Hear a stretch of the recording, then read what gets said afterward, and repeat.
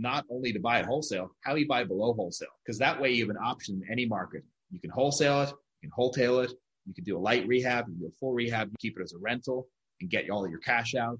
If you know how to buy below wholesale consistently, you can survive any market cycle. Quick disclaimer, the views and opinions expressed in this podcast are provided for informational purposes only and should not be construed as an offer to buy or sell any securities or to make or consider any investment or course of action. For more information, go to bestevershow.com. Hello, Best Ever listeners, and welcome to the Best Real Estate Investing Advice Ever Show. I'm Theo Hicks, and today we'll be speaking with Lee Carney. Lee, how are you doing today? Doing great. Thanks for joining us. Looking forward to our conversation. A little bit about Lee. He is the CEO of Southeast Property Investments Network, aka SPIN, and Real Advisors. He has 16 years of real estate investing experience and has done 7,000 single-family flips. He is based in Tampa, Florida, and his website is spincompanies.com. So Lee, do you mind telling us some more about your background and what you're focused on today? Sure. I got involved in real estate actually by accident in 2003. I bought a condo back in Ireland. I moved into it, got broken into about a month later. I guess the kids were pushing all the buttons to see who was home and then would break into the ones that didn't answer. So I just felt uncomfortable living there, put the property on the market, and actually made, after agent fees, about $30,000. This is back in Ireland. So I realized as I looked at my job, and I looked at what I just sold, the property that I bought and sold by accident, I'd made more money on the property. So that's when the light bulb went off for me. I said, there's something to this real estate thing. I need to really explore this. So 2004, moved out to California and coincidentally found a coach. What I would say to you and everybody else, just ask a lot of questions. And so I talked to a guy at church. He rehabbed houses. I followed him around, helped him load up supplies.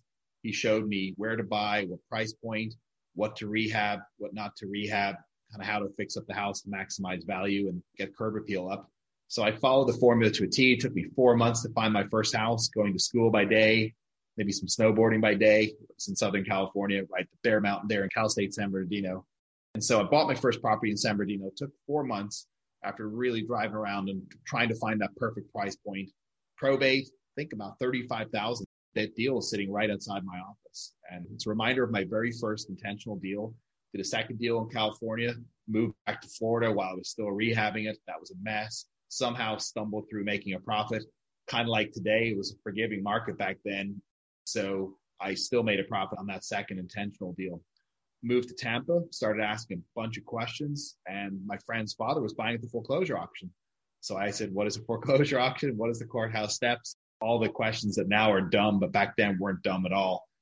And somehow stumbled into being an auction buyer. Quickly realized I have a skill set for this and became one of the biggest buyers over the next 2 years in Hillsborough County. Expanded into other counties.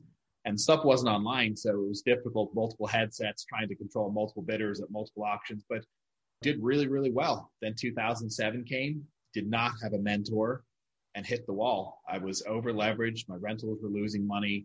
My flips were losing money, and I burned through a couple $1 million. I made and lost a couple $1 million, was back to zero, said, oh boy, what do I do? It was a depressing time. Just got off my honeymoon at the time where I was married to my wife, and I looked at her and I said, we're broke. Got the honeymoon. I said, we're absolutely broke. So we did short sales in all of our rentals, liquidated the flips, and essentially had to figure out what to do. So I decided at that point I wasn't going to make that mistake again. So I really sought out a couple mentors. My first mentor was my first lender, actually, in 2005. It was a friend had referred this guy. He funded $100,000, no questions asked, literally in hours. And I said, who is this guy? This is incredible. So I found out really quickly that the market wasn't the problem. It was my strategy. So what I was doing was using the wrong strategy at the wrong time. And you can't beat the real estate market. The real estate market's like a tidal wave. You've got to figure out how to go with it and not try to fight it. And I realized quickly that the strategy I should have been engaging in a risky market or even a downward market is wholesaling. You're passing the risk 100% to the buyer. So I flipped very quickly to wholesaling. My other mentor just told me after I complained about losing a couple $1 million and how I was broke, he said, just sell your way out of it. And so I did. So I got all into wholesaling, figured out who the suppliers were. At the time, it was the bank because the homeowners were all underwater. And for the next couple of years, just really put the pedal down on wholesaling. In fact, my first year did about $1 million. Solo operator, just wholesaling houses. It was a hustle. It was a grind, but it was fun. Money was just coming back in my bank account. I wasn't investing in real estate per se. I was just tying up properties for small escrow deposits and 3, 4, 5, 10xing my money in some cases. And so that was a very, very profitable model. Made a ton of sense at the time. Then I got back on my feet. I was able to get into rehabbing, became an operator for a hedge fund for about a year, helped them buy tens of millions of dollars worth of property. And so now as I look back, it's several thousand deals, several $100 million in real estate. And it's just one of 3 companies that I run. So it has its place. I spend about 20 hours a week on real estate. I think right now we're at an artificial high. So I'm not interested in buying and holding today, but it's a great flippers market. We'll get back to the show in just 2 minutes, but first, some sponsors I'm confident you'll find value in learning more about. One of the hardest tasks to balance while scaling your real estate investing business is accounting.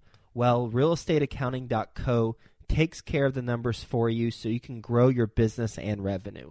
REA helps property managers and investors save time and money by automating back office, financial, admin, and accounting. Starting is quick and seamless, from accounts payable to reconciliations, taxes, and reporting. Go to realestateaccounting.co/best ever to find out how REA clients save on average 30% by leveraging their accounting services versus hiring in-house. With CPAs on staff and being owner-operators themselves, REA knows the challenges of your growing real estate business. Try it risk-free at realestateaccounting.co/best ever. And remember to mention the Best Ever podcast sent you to receive up to $1,800 towards onboarding and services. That's realestateaccounting.co/best ever. If you're not sure where to start investing or need help taking the next step, mentorship and coaching is one of the best ways to get going. Think Multifamily is a leading apartment acquisition and education company who provides true one-on-one coaching to help you invest for your family's future. Their servant leadership approach will guide you to successfully scale your real estate business or assist you to diversify your investments in multifamily. Go to thinkmultifamily.com/coaching to learn how they help working professionals just like you transform their future through partnering and community. In fact, the majority of real estate investors who partner with Think Multifamily get involved in a general partnership within 6 months.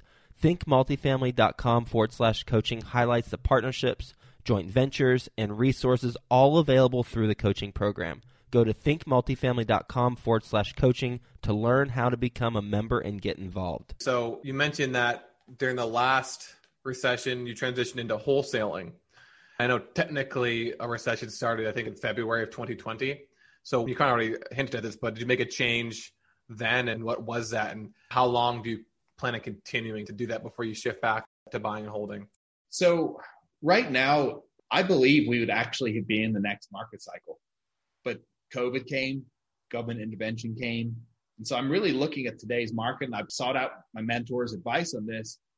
And although we should have been at the end of the cycle, although affordability is out the window, low rates and lack of supply have caused prices to continue to rise. It's insane. So what I'm looking at here is a situation where I have to watch and wait. There's an element of watching and waiting. The party's fun until the music stops. And that's what my mentor told me. When the music stops, everybody's scrambling for a chair. But it doesn't look like the music's going to stop for another couple of years. But that still doesn't change the fact that there's millions of people seriously delinquent on their mortgage. It doesn't change the fact that there is just serious problems. There's serious problems. There's 20% of renters. There's a statistic I just looked up for a presentation. 20% of renters are not paying their mortgage. That's an estimate. That's not even counting the people they don't know. But if you just took that 20%, there's several million people in this country that are 90-day DQ on their mortgage. So for me, it's hard to imagine that all of this stuff is not going to catch up. We haven't even talked about unemployment. We haven't even talked about the stock market. We haven't talked about inflation. There's a lot of issues. It definitely appears that the bubble is going to burst. But in real estate, if we just took real estate by itself, based on lack of supply and now pent-up demand, pricing should be stable for the next couple of years. But a shift in the stock market, which we saw when COVID hit, back in March, I saw that the market get chopped by a third. I also saw lending get pulled off the table overnight.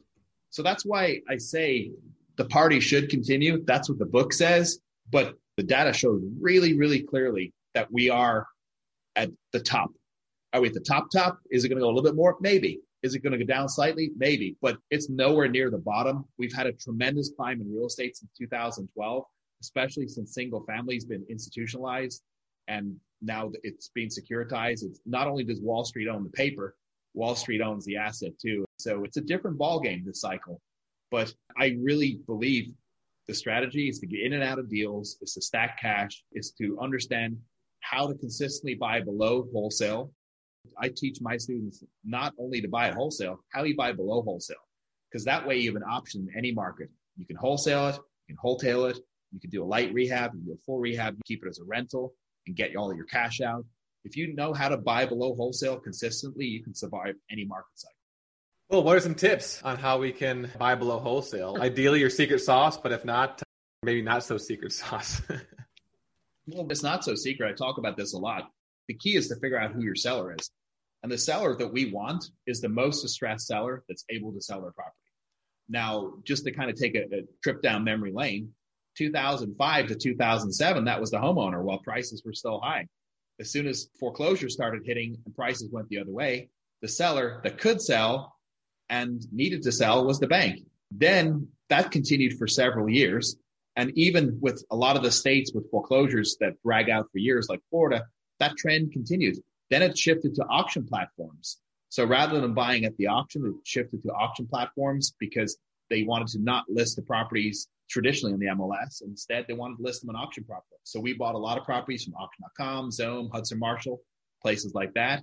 Then prices started to climb. People get equity again. Foreclosures are drying up.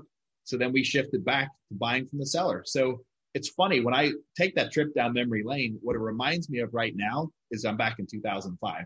I'm back buying from homeowners. I'm buying some auction properties. The difference why we're not buying a lot of auctions, the competition is fierce.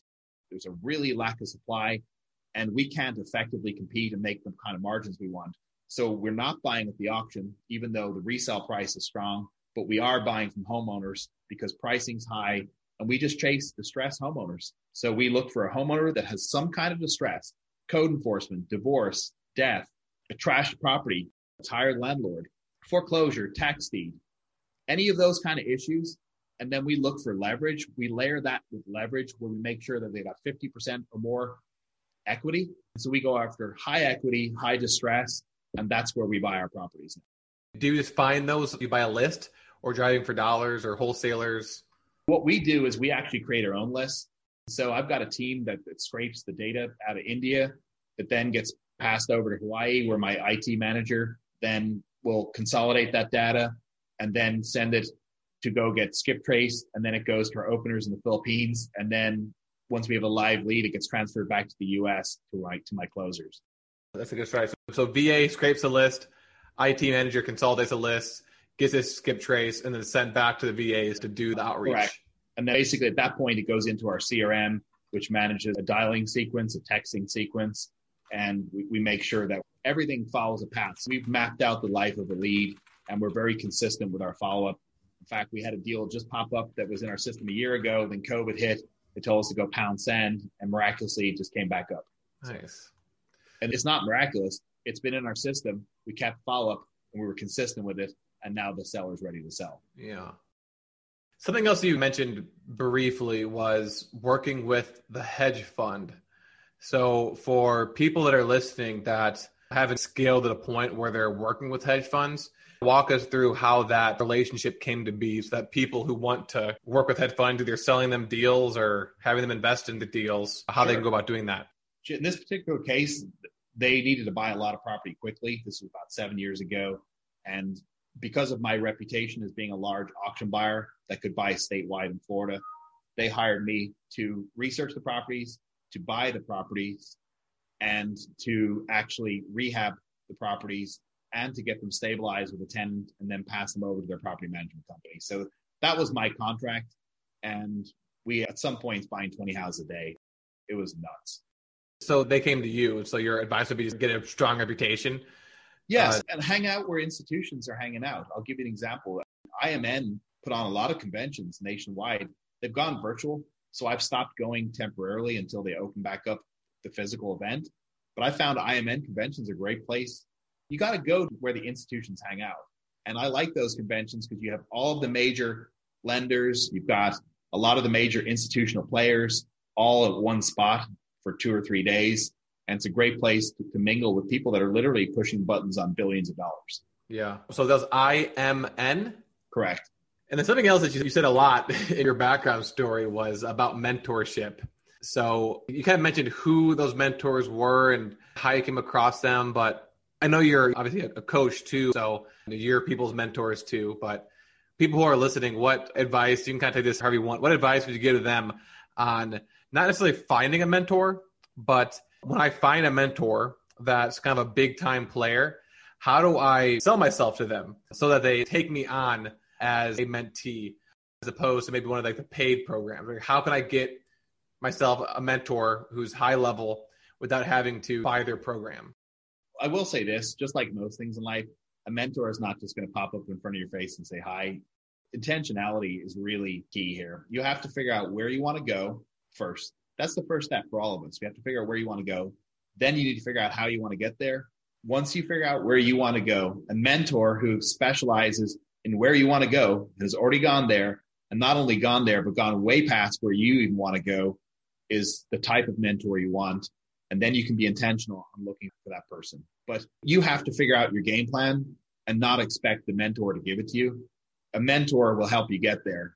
A mentor will also tell you if there's holes in your plan. But I think a lot of people just expect to just fall into the arms of a mentor and then the mentor fix all their problems, when there's a base level of maybe work ethic, there's a base level of goal setting, there's a base level of efficiency that it doesn't exist, which means no mentor in the world can fix that. So fix yourself first, get your goal figured out where you want to go, then go find a mentor would be my advice. Perfect. All right, Lee, what is your best real estate investing advice ever? I'm going to rattle off a couple because there are phrases that have been drilled into my head by my mentors. It's not important to call the bottom of the market, but it's important to call the top. That is profound. If you really think about that, when market slips the other way at the top, you can get caught and lose everything. But once the market hits the bottom, it typically be in a trough for years with exactly what happened last cycle. So that would be my first advice. Second piece of advice along those lines, there's always money in real estate. It's just important to be on the right side of the trade. And I can't express that enough. People want to blame the market when it's their strategy that's gone wrong. So I'll leave it at that. That's my 2 pieces of advice. Not important to call the bottom, but it's important to call the top. And there's always money in real estate, but you have to be on the right side of the trade. All right, Lee, are you ready for the best ever lightning round? Let's go. All right, first, a quick word from our sponsor. Mark your calendars for the Best Ever Conference, February 24th through 26th, back in person at the Gaylord Rockies Convention Center. Join the experienced community and phenomenal speakers for a weekend of learning the best commercial real estate strategies, building relationships, and, quite frankly, having a lot of fun. As a bonus, once you purchase your ticket, you are put into a mini mastermind group to start making connections with other commercial real estate investors immediately. Get the lowest prices right now at besteverconference.com. That's besteverconference.com. Okay, Lee, what is the best ever book you've recently read? Best ever book I have read. In fact, let me look right now. I went back over Traction. I like that book. I think managing 3 businesses, that's been a game changer. It provides a structure that you can create uniform across several companies. And really what's happening now is ideally I'm moving into the board in one company, and I would like to set a goal in the next 2 years to be sitting on the board of the other 2 companies. If your business were to collapse today, what would you do next? Go make money, sell my way out of it. I think with this skill set, with being in 3 different industries, I'm now blessed to take a business skill and make money in any industry. And I feel confident that I could jump into any industry tomorrow and figure out within a couple months how to excel at that and start making money, because business is all the same. The widget's different. So just to kind of give you a quick overview, the widget in real estate is the house. In fact, with a seller direct model, it's a sale. It's all sales and marketing. And truly, the house is a lot less important than understanding how to talk to a seller. So it's actually a lot of data and it's a lot of sales. That's what our business is today in real estate. The house just happens to be the widget. We're licensed in Oklahoma in the cannabis space. I've got 2 processing licenses out there. Our widget's a little bit different, but the same business fundamentals are there. It comes down to P&Ls and balance sheets, production and efficiency and systems and processes. And then real estate education, our widget is air. We sell education. When you actually look at a physical product, a lot of it's air. But being able to sell that and have success for your students, we're measured in a little bit different way because we don't have a physical product. But again, the systems, the processes, the P&Ls, the balance sheet, it's all very, very similar. So I enjoy business and I enjoy building particularly. That's the thing, my unique ability. I love to build. And so that's really what I focused on. That's what keeps me interested, is just building. Can you tell us about a time that you lost money on a deal? How much you lost and what lessons you learned? So biggest loss was actually, I want to say it's about $500,000. Basically, we bought a property, kept rehabbing it, kept getting ripped off by contractors because it wasn't in town, and got to a point that we had so much money in the property, it was still a teardown. I know it sounds shocking to say that, but that's the short and sweet of what happened. It was a big property, really huge project, and we should have just torn down the house. So I'll even go a step further. The price we paid, we should have never bought the house. We should have paid a lot less. We should have paid land value and scraped the house. So I think the big lesson for me is these almost complete rebuilds, especially with a strong, robust market like we have right now, either A, wholesale them, or B, scrape them and build something new. If the value doesn't support that, don't buy it. What's the best ever way you'd like to give back? For me, I like to just answer people's questions. I'm on Clubhouse a lot lately and just helping people with no, I guess, agenda per se. You're not trying to sell them something. I like answering the kind of questions that people answered me when I first started out in real estate. I'm very, very sensitive to those questions. If they're not dumb, because I think about some of the questions I asked, they were really, truly dumb questions, but they weren't to me because I just didn't know. And then lastly, what is the best ever place to reach you? Sure.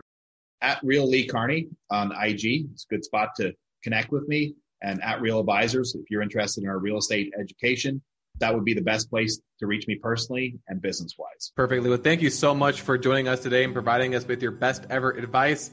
A lot of information. You went into a lot of detail on your background from 2003 until today and what you did each step along the way and also some lessons you learned during that journey.